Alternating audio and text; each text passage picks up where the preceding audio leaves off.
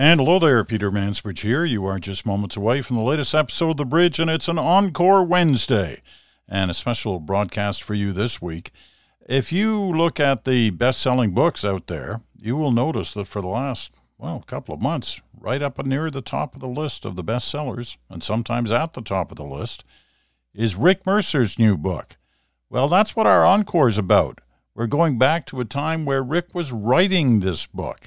We're going back to May of last year, 2023, when we did a special. Ladies and gentlemen, welcome to Rick Mercer. So you're going to listen to that. And just before we get to Rick, I tell a little story about Prince Charles. Timely, given the events of this week. But listen to that and enjoy.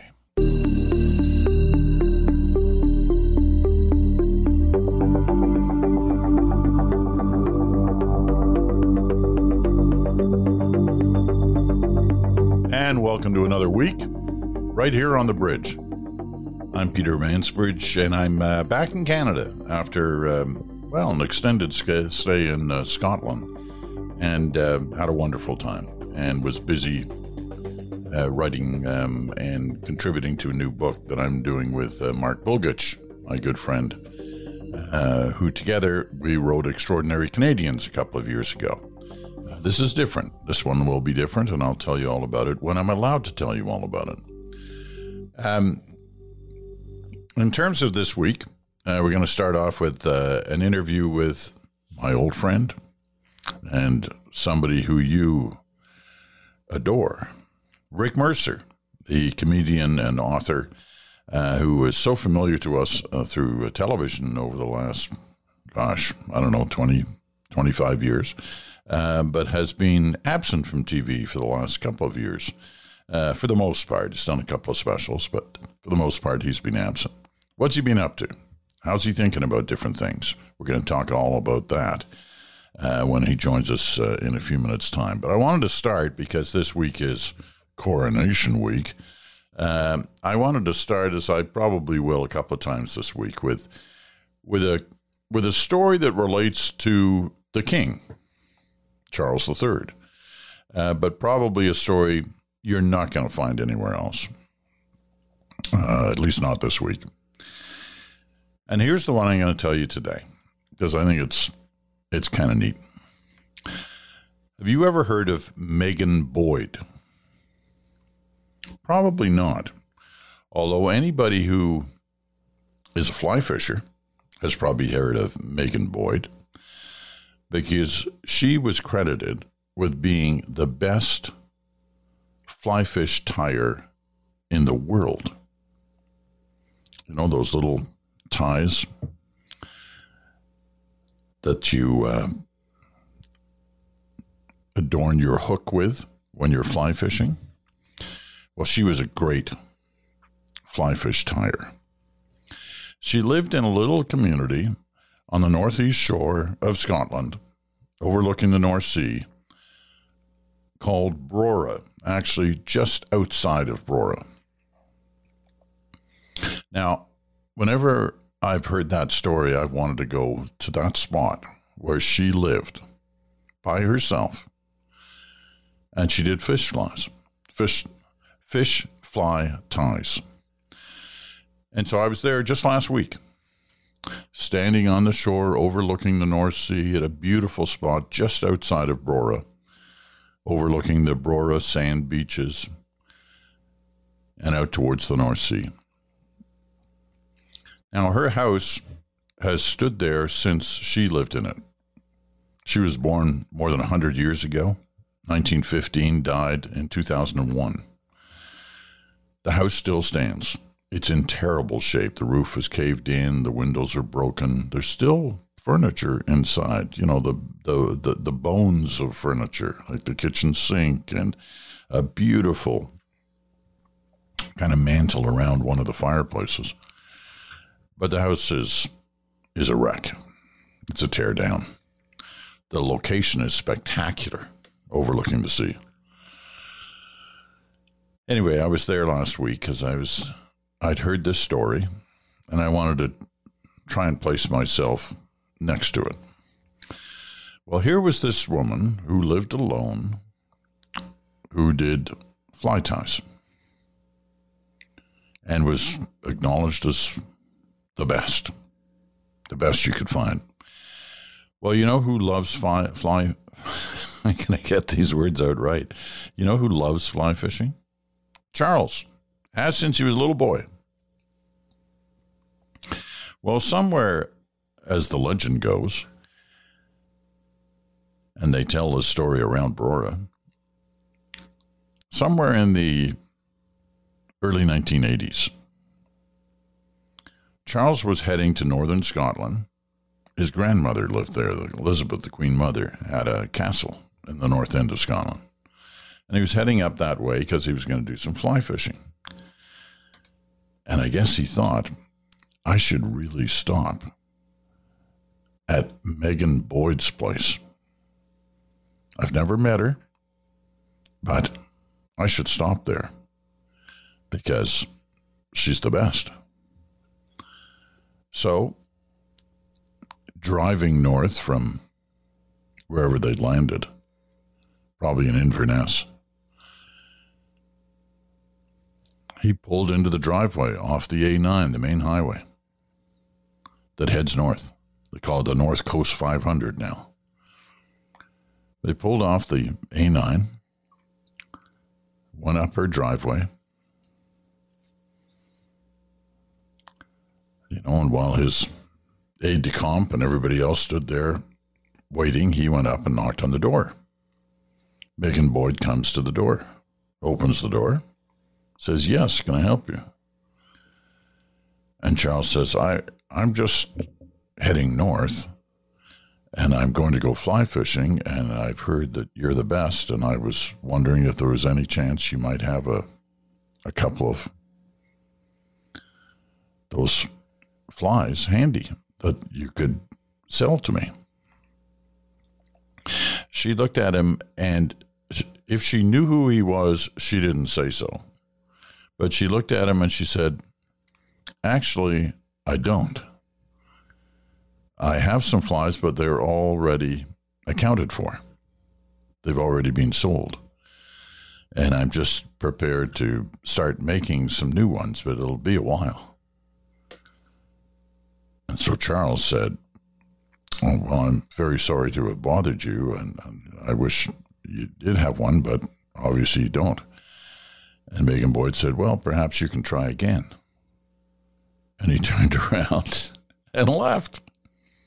Charles, the future king, shot down on a request for a new fishing tie. So that's kind of the story, except later they did become friends. He wrote a letter, one of his aides wrote a letter to her and said, Charles had been there recently and was hoping to buy a fish fly tie, and unfortunately you didn't have any, and I was wondering whether we could, arrange for some to be made for him. And sure enough, a relationship developed between the two, corresponding, and Charles would stop there on occasion. So that's kind of the story. He told his mother, the Queen, about Megan Boyd. She awarded her a special place in the British Empire Awards and sent a letter up to Megan Boyd to explain that there would be a ceremony at Buckingham Palace. And Megan Boyd wrote back and said, I'm sorry, I can't make it because I have nobody to look after my corgi. She had the same kind of dog as the Queen. So there you go. The story of Megan Boyd and Charles. The once future, this week to be what are you coronated? The coronation of the new king, King Charles III. The man who knocked on the door of Megan Boyd and was told, sorry, don't have any. See you later, pal. Okay, time for Rick Mercer. Rick would have fun with that story, I bet. Time for Rick Mercer. But we don't want to interrupt him, so we'll take our one and only break right now, and then when we come back, we'll have our chat. right after this.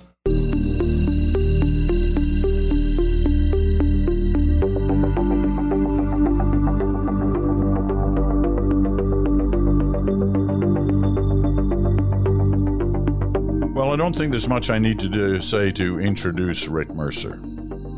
He is one of, he's a proud asset of our country, right?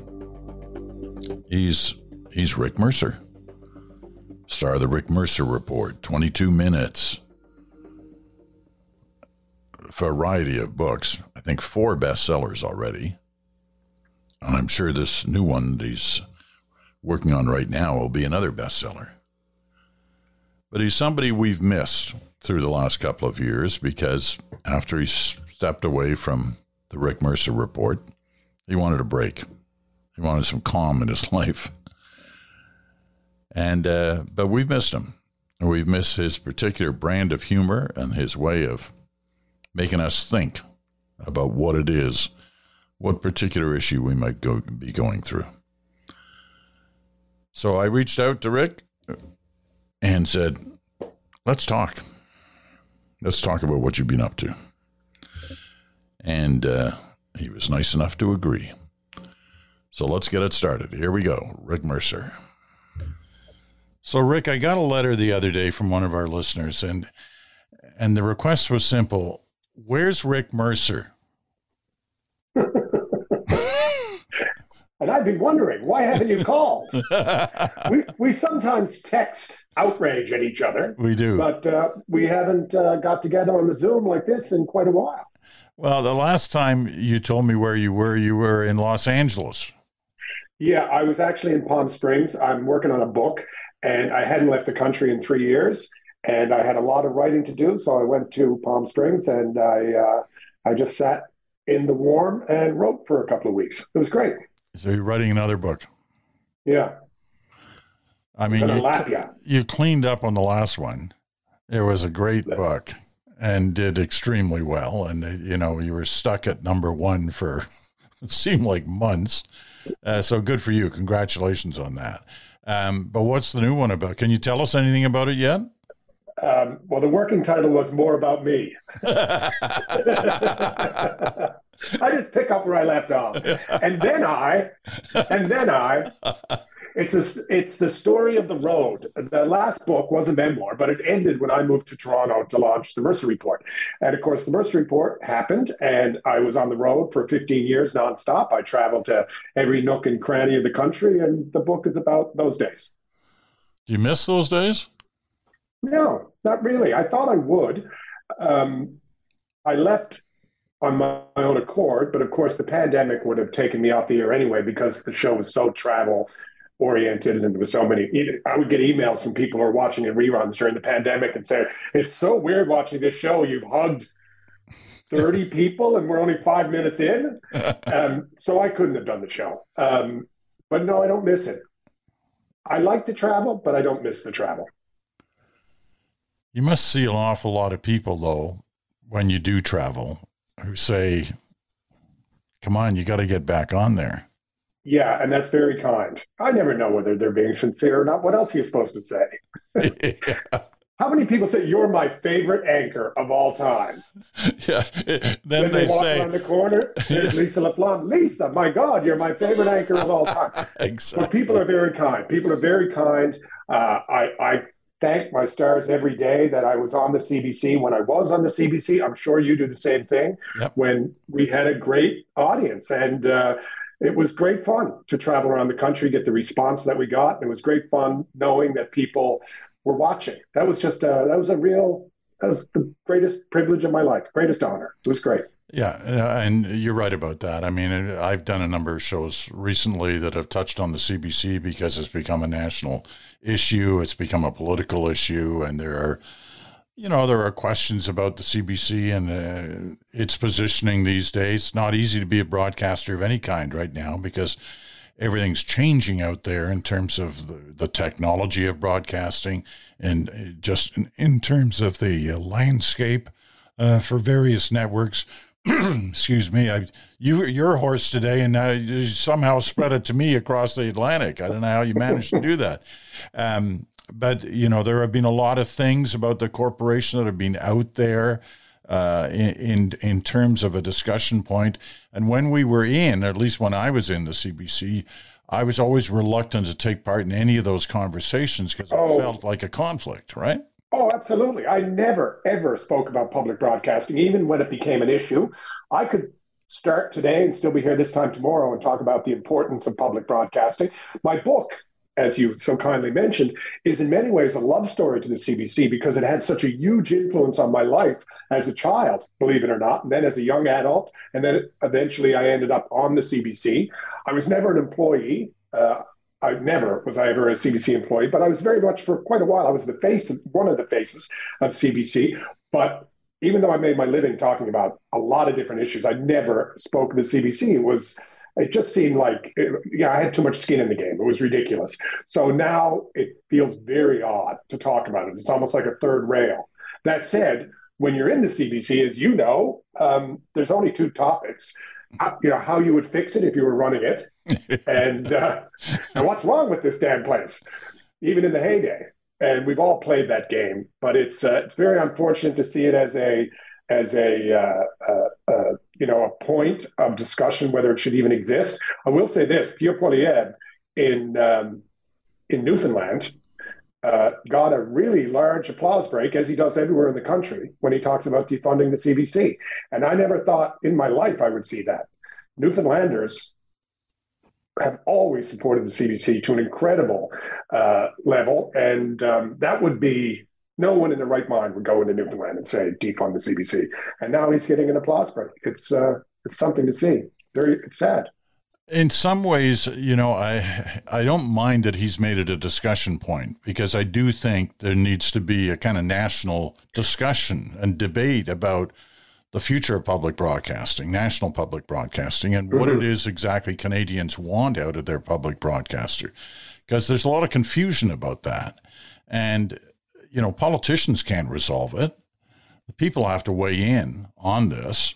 I'm not a fan of defunding, but I am a fan of discussing and debating and, having different options put before us as to what could be a future for a public broadcaster in Canada.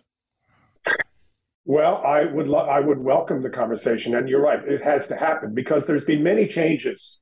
They've been incremental in many ways over the years, even when I was there, that I didn't like. And the big one was regional broadcasting. Living in Toronto, I could understand that it was very hard for CBC Toronto to carve out an audience in a market that's flooded the way Toronto is. But where I grew up, Newfoundland was integral. It was part of the story. I follow a fellow, he's well retired now, but on Facebook, and he puts up shows that he directed and produced at the CBC in his career in little old Newfoundland when it was his own region. And every musician of a certain vintage was on the shows, and every actor, and Mary Walsh and Andy Jones and Kathy Jones, they all had like sketch comedy shows, and there was all of this material. CBC St. John's right now, they have a difficulty doing an in-studio interview in the same studio where they used to do big variety shows featuring Newfoundland artists and political chat shows and all of that business, and that's all gone away. And at the beginning of the pandemic, a decision was made to stop broadcasting completely in Newfoundland, which I remember when someone told me, I said, no, you're wrong. You heard that wrong. And they said, no, they're not going to broadcast out of Newfoundland. And it was in a national emergency. It's like, no, you're wrong. You are 100% wrong. Take it from me. And then, of course, I looked at my phone, and that was the decision that was made. There were some bad decisions around that, and clearly in Newfoundland, but across the country, and initially on the local news front when the pandemic hit, it was that really hurt, and they still feel the consequences today. Okay, we're not going to talk about the CBC. Okay, yeah, enough of that. Enough already. Yeah. You're obviously known for a lot of different things about your. About the Rick Mercer report from earlier days in 22 Minutes, from, among other things, jumping into a lake naked with Bob Ray. I mean, that took a lot of courage. Standing on top of the CN Tower I don't know how you did that. I can't even look up there, let alone stand up there. But you're also, you're really known for your rants, right? Mm-hmm. And so I got to ask you, if you were still doing rants today, what would you be ranting about? Well, of course, I'd be pumping one out every week. Right now, one of the things I'd rant about is, and this is bad news for Justin Trudeau, is the price of a Kit Kat. And I don't even eat Kit Kats, but near the end of the summer in Conception Bay, South Newfoundland, I was in the home hardware, and I looked at near the cash. There was a Kit Kat, and it said $3.49. And I'm like, my God. Now, I have many vices, but buying chocolate bars is not one of them. So it's been a long time since I bought a chocolate bar. And I said, is that right? $3.49 for a chocolate bar? And she said, I know, isn't that crazy? So it was right. And then I started, everywhere I went, I began pricing the Kit Kat, no matter what kind of store I was in. And I just think that inflation, people gassing up the tank and feeling it at the tank, I'm not, I don't have it in me to stand up and say, Mr. Speaker, it's because of Justin Trudeau that Kit Kat's $3.49, because you can get them at the dollar store for $1. But I think that is the issue of our times. Absolutely. It's the new COVID. For a while, every time anyone saw each other who had the COVID, what's going on with COVID? Did you hear about this? Did you hear about that? Now it's all about the price of gas, or all about the price of housing, or it's all about cost. And very bad news for Justin Trudeau, I would expect. Well, it's bad news, for anybody in government when inflation takes hold like this and they don't seem to have any answers. But opposition leaders, whoever they may be, seem to be able to get away with just criticizing and not saying, well, of course, if I was there, this is what I would do and inflation would come down. Oh, they never said that. And quite frankly, I think Pierre Poilievre has done a really good job, but he's getting very close to jumping the shark. This, like 2 days ago, I watched a video of Pierre Poilievre, and he's at a Sikh festival, the spring harvest festival. And he goes, where are we? And this Sikh fella says, oh, it's the festival, the spring harvest. And Pierre looks at the camera and says, but of course, you're the one who plants the seeds. You grow the crops, but Justin Trudeau's coming and taking your seeds and taking your crops. I was like, this is really a bridge too far. Never mind, there is no spring harvest in Canada. I don't know what he thinks people are planting and growing, but it's really, I think he's very close to jumping the shark. And yesterday in the House of Commons, complaining about Justin Trudeau going to New York and saying, I pay for my hotel rooms. Do you pay for yours? And will he pay for his? And I'm wondering, does he believe that he pays for his hotel rooms? He doesn't pay for his hotel rooms. You know that. I know that. But yet he'll just say it. When was the last time he paid for a hotel room? Come on. He lives in a house owned by the government with a maid and a driver. It's absurd. When you mentioned Poilievre's videos, now some people say he learned to do those videos walking around talking into his camera. Yeah. He learned those by watching Mercer. Well, they're somewhat similar. And I'll tell you, I can't tell you how many times I wanted to kick myself for starting to do rants that were all in one take and moving, because it's just, not to blow my own horn, but it's really hard. It takes a lot of takes. It's a lot of work, and he's very good at it. He's very, very good at it. I don't know how many takes. Maybe he'll lie and say he does it in one, but he's pretty good, I got to say. When you did yours, the content does matter. The content does matter, and I think he's. If I was advising him, I would really have him dial it down. Like I sincerely believe that he hates Justin Trudeau. Not that he disagrees with him. That's fine, but I don't think it's a good image for a public figure or someone who wants to lead the country to kind of be oozing hate. It's. I think it won't get you across the finish line. I don't think either of them like each other. I don't know whether hate is too strong a word, but I think it's close to a mutual feeling between the two of them. It could very well be. And the other thing I would be ranting about is that I can't believe there's not more forces in play telling Justin Trudeau it's time for a walk in the snow. He's just been there for a long time. I think politicians in his position, when they become prime ministers, politics is my baseball. It always fascinated me. But like with baseball, people become obsessed with these idiotic statistics that really mean nothing. You know what baseball people like. And Trudeau's doing the same thing. He's going, well, if I just hang in there for another year and a half, I will then be 1 month. I will have served 1 month more than Brian Mulroney. And then if I hang in for another year, oh my God, I'll be in. And this is the motivation that they have at this point. Instead of like, how about it's time to go? The other thing he's doing with actors sometimes, if they're in a role, the director has to come back in every couple of months because the actors get bigger every night. And then eventually the director's got to come in and step on them and say, bring it down, bring it down. And that's what Justin is doing. I watched him announcing this battery plant, and he doesn't say, we'll get our investment back in 5 years. It's, we'll get our investment back in 5 years. Like, is this the opening of a battery plant, or are you auditioning for Lear? Like, what are you doing? Just bring it down, dude. Using that, it's a real Trumpian phrase. Some people say, but because he used to use it all the time, he still uses it. Some people say, and we were supposed to assume that means it's true.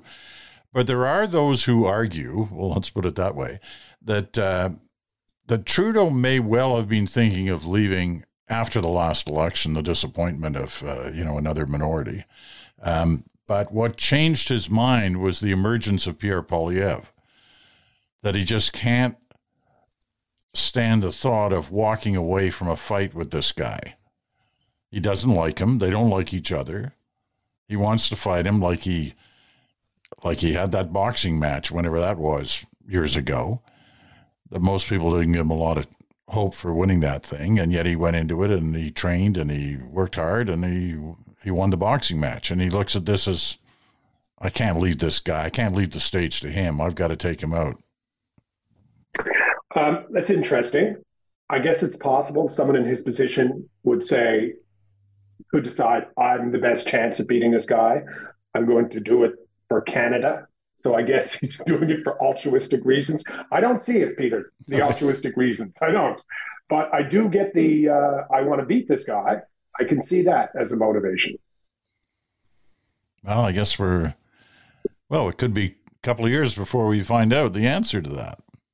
Yeah, absolutely. And if the election was tomorrow, it would be fascinating to see what would happen. Okay, what beyond politics interests you? Are you a monarchist?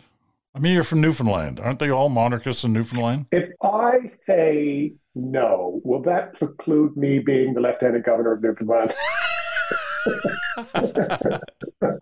That's the ambition now? That's it. It's a lovely house. It is a lovely house. I've been in that house. It's a lovely house, and there have been some great Canadians who've occupied that house. Oh, John Crosby was down there for sure. Jim McGraw. Yeah. Yeah, there's been some great ones. Clearly, the monarchy's in serious trouble.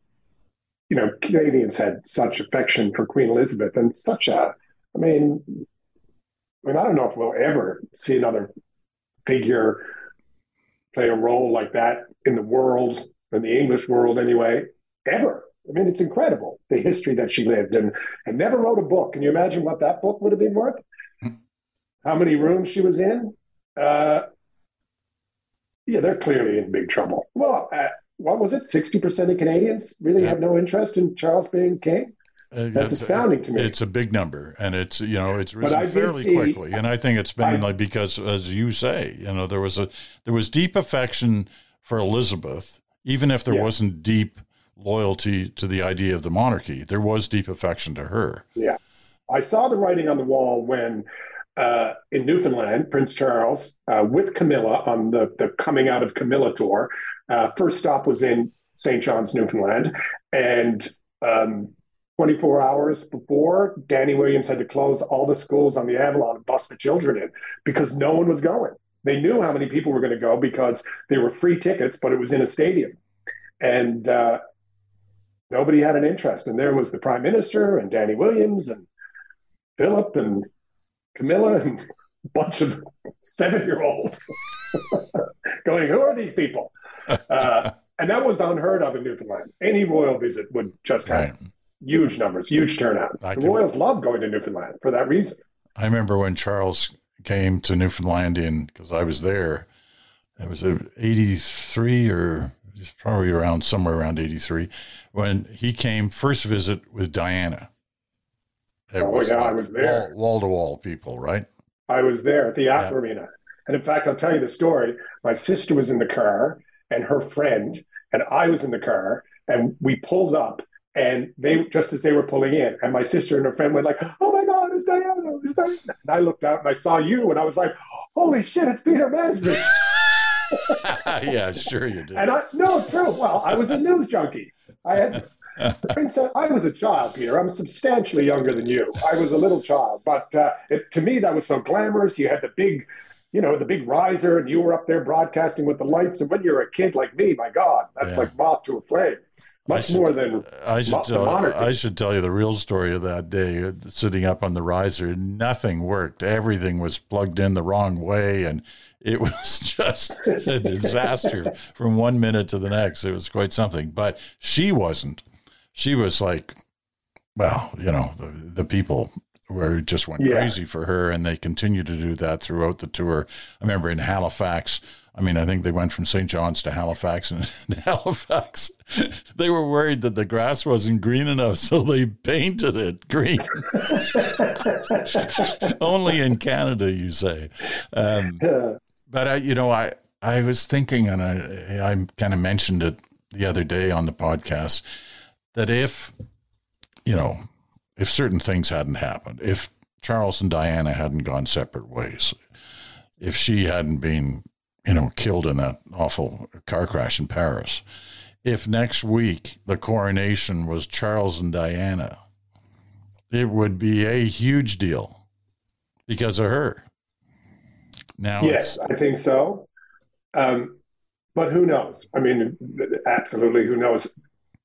And the Queen probably did quite a disservice to Charles by just sticking around for as long as she did. You're really into this. Oh, anybody in a position, get out of it. Let's go. A minute ago it was Trudeau. Now you think the Queen should have left. Part of leaving, if you're a prime minister, is you want to leave the party in some decent shape and with a few bucks in the bank and give someone a chance to get their feet about them before an election. And likewise, Charles is an elderly man who's now supposed to be the king, and she's going to be the queen. If Charles abdicated and passed it to the next generation, I think those numbers would not be 60%. If it was his son, I know there's a system in place, and monarchists will say, well, it just doesn't work that way. But if it by magic had happened, I think the next generation would probably have some success. But never mind Canada. My God, look at the half of the Commonwealth they're looking at. And now here's an old white man. Like, it doesn't wash. It just doesn't. We don't have that problem here, but a lot of countries, they're not interested in an old white guy coming along and being their king. So you're not out there hanging the bunting out on the street in Toronto for the coronation? No. And you tell me, you probably have your finger on the pulse of the Canadian psyche over there in Scotland than I do here. Is there any buzz around this coronation? No. I got to tell you, I mentioned the other day that I was here in Scotland. I was in, and I mean, the part of Scotland I'm in right now, there was certainly an affection for Elizabeth, and they kind of like Charles because he spent a lot of time fishing in this part of the UK. Not so much on Camilla, I don't think, but in terms of getting excited about the coronation, you know how they have all the cookie tins. Right. You can see them everywhere in cups and saucers and teapots and all that stuff with their faces on it. I still have the stuff from 81. I picked up some stuff after covering Charles and Diana's wedding. I still have the stuff. It's right. It looks a little odd, of course, these days. But anyway, in the stores there are these setups for coronation stuff. From T-shirts to cups and saucers. And I was in a couple of stores in the past few days, and I waited and watched, and no one picked up anything at the stalls. Nothing. Do you think there's really any entrepreneurs out there going, Give me 10 million cookie tins with Charles and Camilla. Nope, there sure aren't. And, the sales will start in another week after the coronation, and they still won't be able to move the stuff. Yeah, it's a tough one. But also times are different. The times are different. There was a time when something like that, the pageantry, would be so unique and a once in a lifetime experience, whereas now they can watch Eurovision, which actually Charles and Camilla appeared on. I don't know if the Queen would appear on the Eurovision broadcast, but it's a new modern monarchy. It's like the Academy Awards. Once upon a time, everyone on the planet almost with a TV tuned in to the Academy Awards. Now they can't get a number. So the monarchy, they're no different than the CBC, pining for the good old days. But now people just go, I don't watch the monarchy. I don't watch them. I get my monarchy elsewhere. Okay, our little circuit of the news of the day will conclude with this one. Biden, Trump. What do you think? Well, I wouldn't want to be. I'm not an ageist person. I don't like to think I am, but I'm sure Joe Biden will have his faculties. But there's a reason why, when you're that age, you're not allowed to fly a commercial aircraft with a couple of thousand people in the back. You age out of certain occupations. You just do. And I think president might be one of them. But then Donald Trump is no spring chicken either. I mean, he seems like he's indestructible, but based on his lifestyle and his age, surely he can't. So the chances of any one of them finishing another term is up in the air. I just can't believe that that's what it comes down to. Those two people. I look at Pete Buttigieg. Now, I don't know if he could ever be elected president, the same way people didn't know if Barack Obama could be elected president. But, he's young, he's so competent, he speaks so many languages, he's a military vet, he's quick on his feet. I just think, why don't both parties have 10 of them that they can choose from? And they don't seem to. And I think this is also, if you look at Canada, you look at the front bench on both of the parties, the Liberals and the Tories. I don't mean to suggest there's only two. But if you look at the front bench, there's not a lot of strength there. I always think about it like a hospital. Like, we all know what it's like being in a hospital. We all know how complicated hospitals are. There's doctors, there's cleaning staff, and everything in between. And there's people who are sick, and the stakes are high. And then there's multiple unions, and there's helicopters taking off. Imagine how complicated it is to run a hospital. And then you say, now, you think Doug Ford could run a hospital?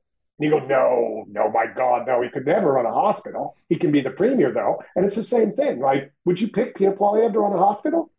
Or Justin Trudeau? Or any of the front bench? It's a big job.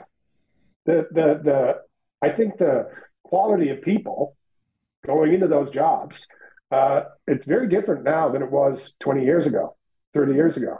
Think of the giants that were in Brian Mulroney's cabinet.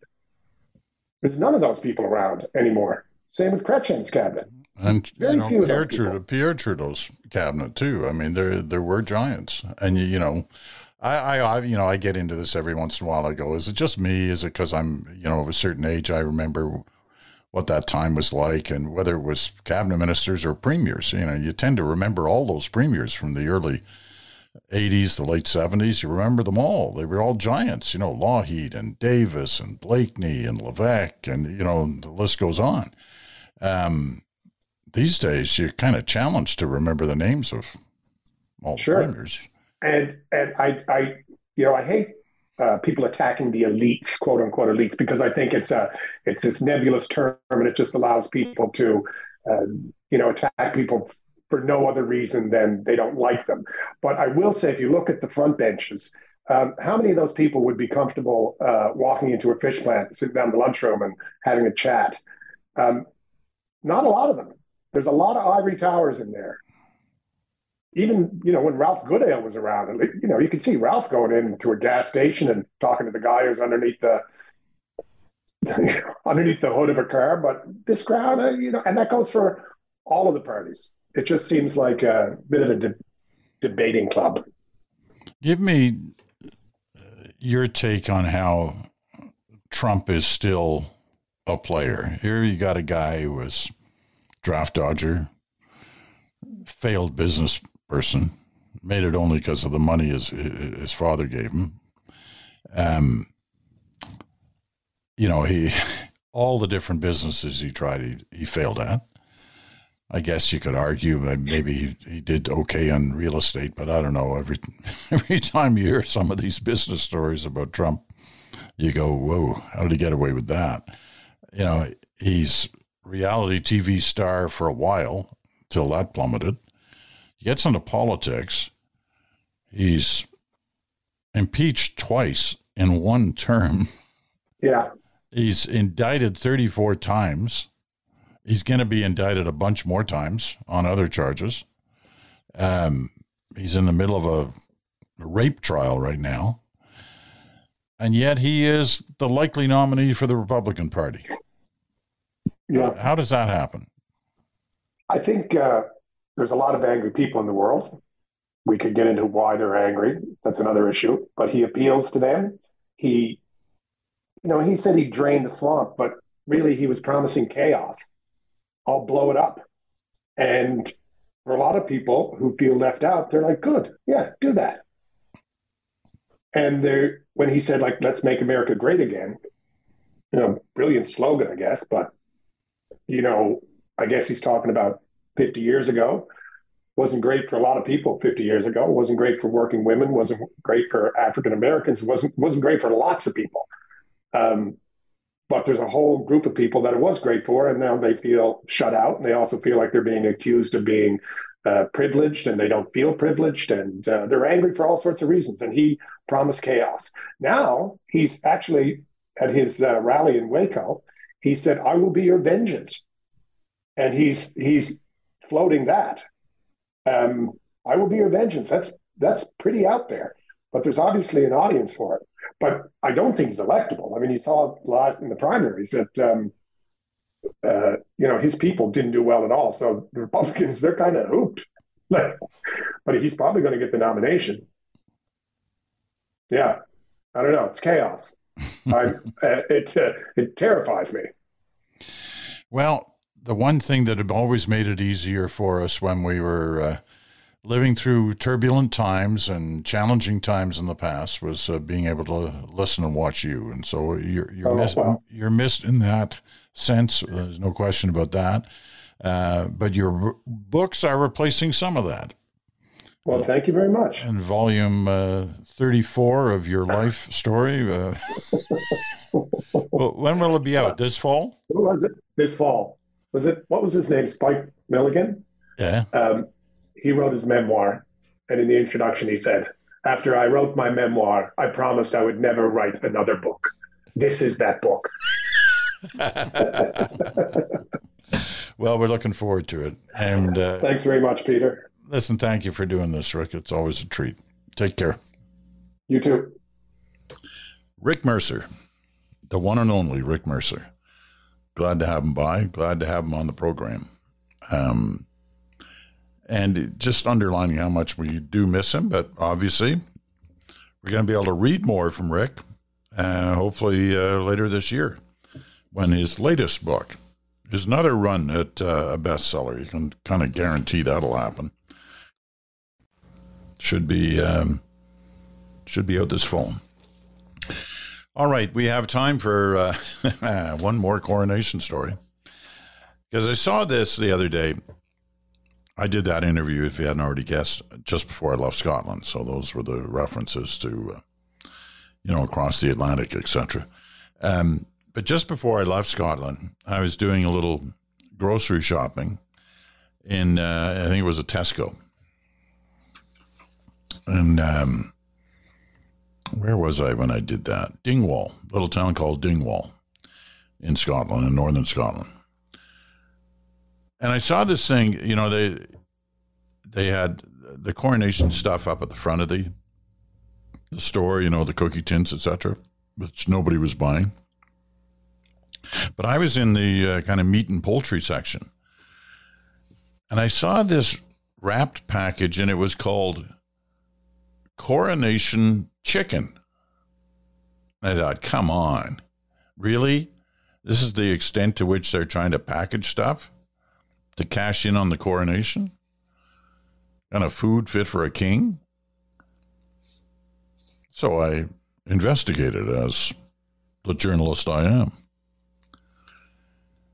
Well, one of the lesser-known traditions of the royalty group is the creation of special dishes. To mark Elizabeth's investiture back in, 52, 53, Coronation Chicken, or poulet rants Elizabeth, was created. This dish, which resembles chicken salad, features cold chicken, herbs, and spices, and a mayonnaise-type sauce. So that's what had been packaged in the Tesco, Coronation Chicken. But wait, there's more. For Charles's coronation, the dishes also include Coronation roast rack of lamb with Asian-style marinade and a strawberry and ginger trifle. See what you're missing?